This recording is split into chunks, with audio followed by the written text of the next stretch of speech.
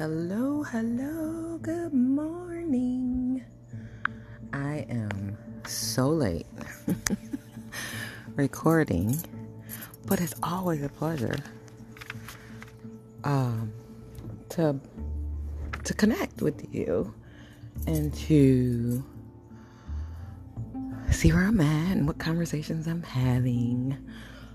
I am part of another podcast now with my sister. It's called The Bookend Sisters. Look us up. But I still have As One because we are as one. This one is a little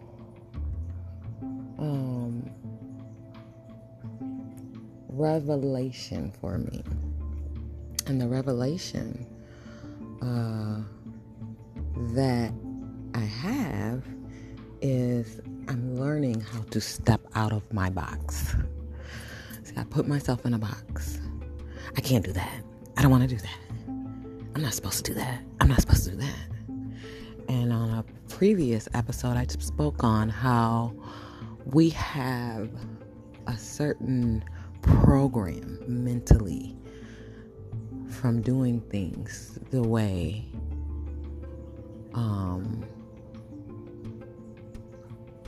that we were raised, and there's nothing wrong with that moral compass. But one of the things is we repeat the behaviors of our parents, and then we wonder why we're not happy. And it's because we're not being true to who we are. So then what we did was we put ourselves in a box, and that box is our family, situations, what people think about us. We have to stay in this lane because people remember us this way. So,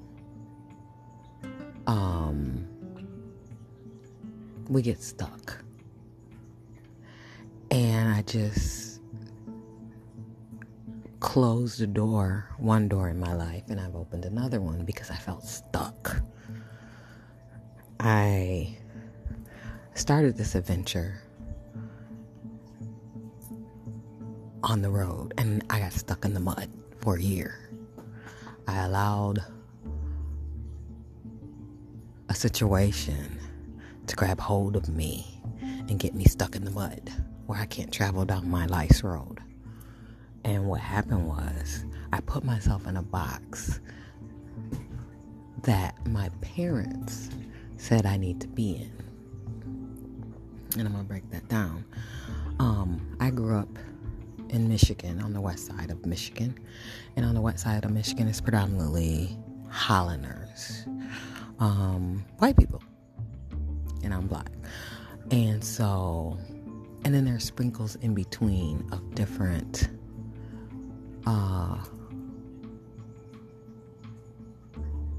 people. Chinese, Bosnians,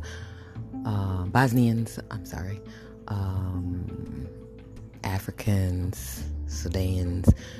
They're sprinkled in Michigan. It's not a lot of diversity. It's mostly black and white, but it's only mostly black and white because that's all my parents showed me. I didn't grow up in a household that taught me about my history. Not necessarily. I was taught by my family history, but this is your cousin, this is your aunt, this is, that kind of stuff. But to know who I am as a black woman was never taught to me by the people I saw every day. I wasn't taught it in school. I grew up in the 80s. I graduated in 86. So it wasn't African American studies wasn't taught in school. Anything about the origin of where I may have came from. Well, I know where I came from, but was never discussed in depth so that I can form a relationship with myself. I'm finding I have to build that in my adulthood, which is fine.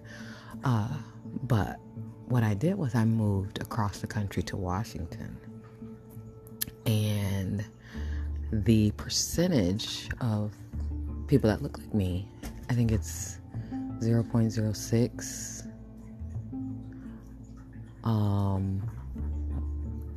So I don't see what I saw back home.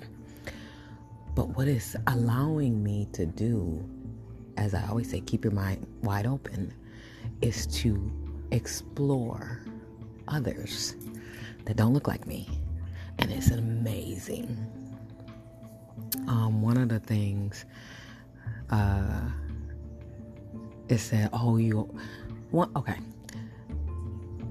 In each culture, people will say, oh, you all look alike. So all black people look like, all Chinese people look like, all these people look like, all white people look like. And we can't distinguish the differences. And I did something on my job that I kind of am hurt, because I give eye contact and I can tell who I'm talking to. And I started a new position, and I called 3 different women, Asian women, the same name. Now, mind you, they don't look alike.